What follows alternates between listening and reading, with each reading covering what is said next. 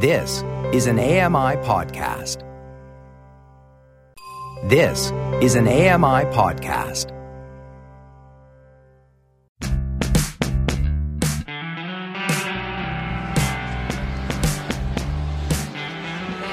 Welcome back to AMI Audio Live as we celebrate CNIB's centennial. Myself, alongside my co-host Jesse Archambault from AMI Tele, I am Dave Brown. Of course, I should introduce myself, although for those of you who are familiar with AMI Audio, by this point of the day, you're probably sick of my voice. Never, Now, Dave. Now, our devoted AMI Audio listeners have been listening to an incredible segment that's been ongoing for almost a year now on Kelly and Company with Jane Beaumont, the archivist for the CNIB, who was tasked with going into the research and learning about the last 100 years of the CNIB. And Jane, of course, is at the party tonight here in Ottawa, and she joins us at the table now. Hello, Jane. Hi, Dave. It's good to meet you and Jeff. Hi. So you've been working on this for over a year now. Couple of years, I think. Couple of years, yeah. Mm-hmm. And you've probably found some surprising facts or artifacts even about the CNIB. Can you share some examples with us? So this is all because we created an exhibit called That All May Read, and it's available at thatallmayread.ca, and it's bilingual and accessible. And it turned out that in Toronto we had an amazing collection of things. And there were some surprises there. There was actually some, not really related to CNIB, but some carvings by our founder, Edwin Baker. And then at the exhibit here today, we've got some wonderful handmade Braille learning tools. The pegs are hand carved, and the board is hand carved. And we found wonderful old machines that there aren't many people around now who even remember how to use some of these machines. And I saw in the far over there on the table, there's a teddy bear. What's with the teddy bear? The teddy bear is Spinoza, and that was in the 1990s, I think. It was for children, and if you turn it upside down and unzip its backside, there's actually a Walkman in there, and you could put a book in. And an audiobook. And then children would learn to... they press the red button on Spinoza's tummy, and they would get their book. They were very popular. They're all across the country, with a certain generation who were little in the 1990s. And where have you been finding all this information about the history of CNIB? Most of the information, it turned out that the Library and Archives Canada here in Ottawa has our archives. So all of the paper from when the library was founded in 1906, right through the founding of CNIB, and up until about 1980, is here in Ottawa. So my colleague Wendy wrote the story for That All May Read, and both of us spent hours reading the files. And this is amazing. In those days, people wrote to each other all the time. So we've got amazing correspondence. The day after the Halifax explosion, our librarian wrote to say he would do whatever he could to help. It's fascinating. If you like history, it's wonderful. Oh, I love history. Oh, well. And the National Archives is actually one of my favorite buildings. Oh, it's great. Yes. Well, I've come to really appreciate it. And what is the importance of understanding the history in order to go forward in terms of the CNIB? Well, it's interesting you should say that. I have discovered there are some people who care less about history, and that's okay. And those of us who do care find it really interesting, and it does inform the future. And I like to think that what we have done to record the history is actually informing the people who are running CNIB and are taking it into the future. So it is important, and we've learned so much, and we've probably learned from the mistakes as well. So I do believe it's really important. And is there anything that we can find today here at the National War Museum that would make it into the archives for CNIB? Ooh. For 100 years from now? Yes, I'm thinking about that, actually. And I'm worrying about preserving even photographs and things from here. No, because actually our exhibit comes up to a few years ago, and then there's a very high-tech exhibit over on the other side, and some of that will certainly be there. And I hope they do hang on to some of the equipment, because that's probably the stuff that's here that we're going to forget about if we don't keep some of it, the new high-tech. Yeah.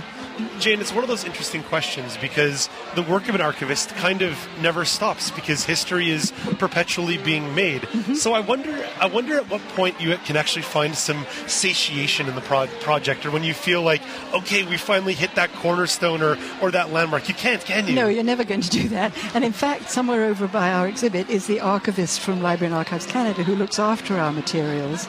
We're about to send probably the last 20 years of paper records, and now we need to start worrying about saving the digital records because we're not nearly as good a shape. And I'm so grateful to the former CNIB people who did save and organize our papers.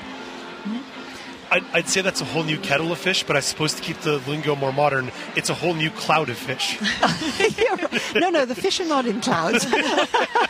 You're going to have to think of another one. Oh, you caught me again, Jane. I did. You caught me again. Jane Beaumont is the CNIB archivist. Jane, thanks so much for being here and talking to us today, and enjoy the party tonight. I will. Thank you very much. That's awesome. As mentioned, Jane Thanks. Beaumont is the CNIB archivist and past chair of the CNIB National Board of Directors. Jesse, the parade of amazing guests never ends. It never does. Because just in front of us, we're joined by another one of the vice presidents within the CNIB. It's Diane Bergeron, of course, in the Ottawa area. You always find Diane around doing amazing work. Diane, welcome to the program. We really appreciate you stopping by. Oh, thanks for having me on. So I guess the question that we ask kind of everybody, especially those of you involved at the CNIB, how does it feel now that we kind of see this party coming together, celebrating 100? You know, it's been absolutely amazing for me. I've been a part of the organizing committee for this event itself. We worked very closely with the Canadian Mint, of course, on the commemorative coin. So I was very excited to be able to see the finished product. That's very exciting. And just having all these people here to celebrate something so monumental, something so exciting, is really giving me a sense of excitement, not just for where we've come from, but thinking, wow, like all these people are going to be a part of our future, and the energy that's in this room really gives me the idea that we've got some really bold and bright future things coming. And speaking about the future, where do you think CNIB will be 100 years from now on its 200th anniversary? You know, I think we're going to be somewhere where. So I've got these thoughts in my head around things like, you know, delivery of accessible materials. You're not even going to need a machine. You're just going to think about what you want, and suddenly it's going to be in your head, right? There's going to be so much technology. People aren't going to need to have taxis. They're going to be in their self-driving vehicles, or maybe little pods flying around. I don't know, but it's going to be accessible, and the world is going to be amazing for people who are blind. Diane, even as we keep making progress with accessibility at provincial levels and federal levels, we still know there are setbacks along the way. I mean, you were quoted in a newspaper article not too long ago, about a week and a half ago, about some setbacks about accessible material not being provided to you, even when it was requested. So why is it so critical that we keep putting people's feet to the fire in continually trying to improve accessibility? Now, I truly, truly believe that nobody gets up in the morning and thinks, I wonder what I can do today to put up a barrier for somebody with a disability. That's not happening, right? People do it because they don't know. And unless we inform them and make sure that we keep them accountable for that, how are they supposed to improve? How are they supposed to know? They can't read our minds yet. That's another 100 years from now. But they can't read it yet. So we really need to be on them and telling them this is what is going to help us. This is not to be nice to us. This is not just a feel-good thing. This is what we need to be a contributing member of society. And when you remove those barriers, there is absolutely no limits. Like the Governor General said, the sky isn't even in the limits, right? I mean, one of these days we're going to have a blind person in space, right? That would be awesome. Oh, let it be me. Yes. Let it be me. Let it be you. I have to get in better shape before they send me up, though. It's not going to be me. I like my feet on the ground.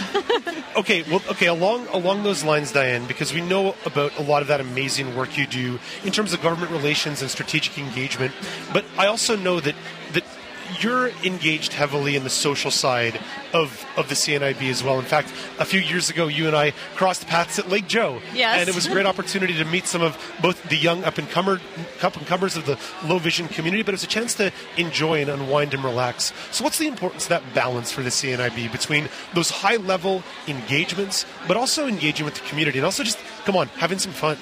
You know, I truly believe that if you can't have fun at what you're doing, then what's the point, right? And Lake Joe is amazing. When I get to the young people, and it seems like for my entire career, whether it's with CNIB or the government of Alberta or the city of Edmonton, they always seem to put me with the youth councils.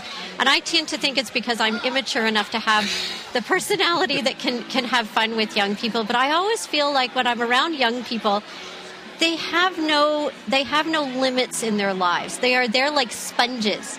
And if we can work with them at Lake Joe and teach them, they're so exciting when you take a child, a blind or visually impaired child, and they've never swam before, and they put their face in the water for the first time. It's so exciting, Or you get them up on water skis or put them on a tandem bike or something. It's one of those things that it's just high energy, and it's all new, and it's this world of opening and understanding that there are no limits. And so I really get energy from that. So that's why I like to get down into the front, into the trenches and have some fun and really enjoy it. The high level stuff, strategic planning and dealing with legislation, regulation, policy, advocacy, all that stuff, international development, it's very exciting and very, very rewarding. But when you help a child for the first time learn a new skill, it's like you're opening up their entire life, and there's nothing like that. That's awesome. That was well said. Very well said. We have time for about maybe one more quick question. Jesse, you want to throw one out there? Or, What are your plans coming up now for CNIB? One plan for CNIB? Your coming up plan. Moving forward, I think that CNIB we are looking at being bold. We are looking at taking risks, and we are going to be out there trying to move and shake Canada for people who are blind or partially sighted. There is not going to be a sitting back taking any time off, except maybe tomorrow. Yeah, tomorrow. After the party. Yeah. After the party, yes. We can all take tomorrow off. Hey, Diane, thanks so much for stopping by and hanging out with us tonight. As you said, let's have some fun. Let's let you enjoy the party, and we'll keep the show moving on. We'll carry the mantle for the next 45 minutes or so. Okay, thanks very much. Enjoy it. Diane Bergeron, she's one of the VPs with the CNIB, and of course a major player when it comes to engagement, strategic engagement, and in relations with various levels of government. Always love chatting with Diane. Had a great time meeting her at Lake Joe a couple of years ago. Coming up after the break, we keep this AMI Audio Live party going. We talk about Blind Square. We talk about technology. Maybe even talk a little bit about guide dogs. Who knows? The adventure always continues here at AMI Audio Live. We are celebrating CNIB's 100. Don't forget, if you want to be a part of the conversation, use the hashtag.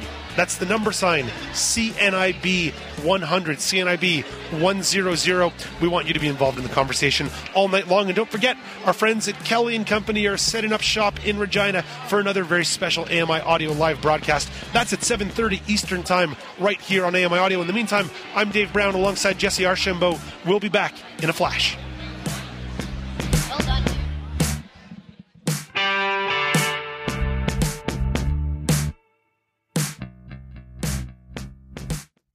This was an AMI podcast. For more accessible media, visit ami.ca.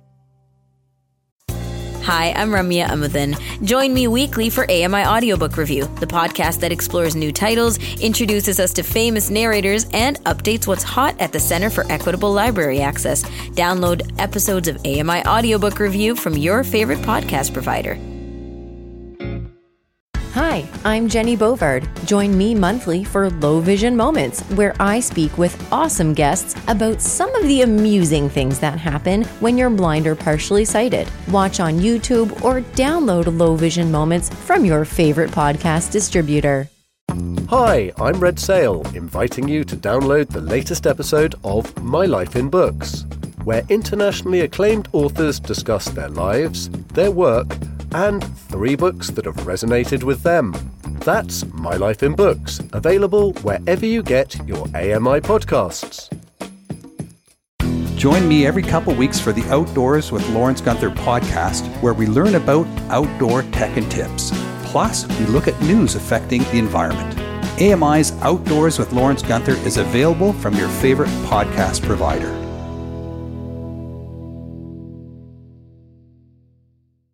Join us weekly for The Pulse with host Joeita Gupta, who brings us closer to issues impacting the disability community across Canada. Watch The Pulse on YouTube or listen wherever you download your AMI podcasts.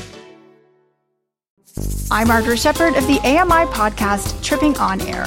Every month, my co-host Alex Hajar and I spill the tea on what it's really like to live with MS. Watch Tripping On Air on YouTube or download wherever you get your pods.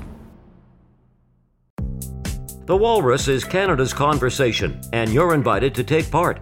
Download AMI's Voices of the Walrus, where professional narrators read selected articles from the magazine. Available wherever you download your AMI podcasts.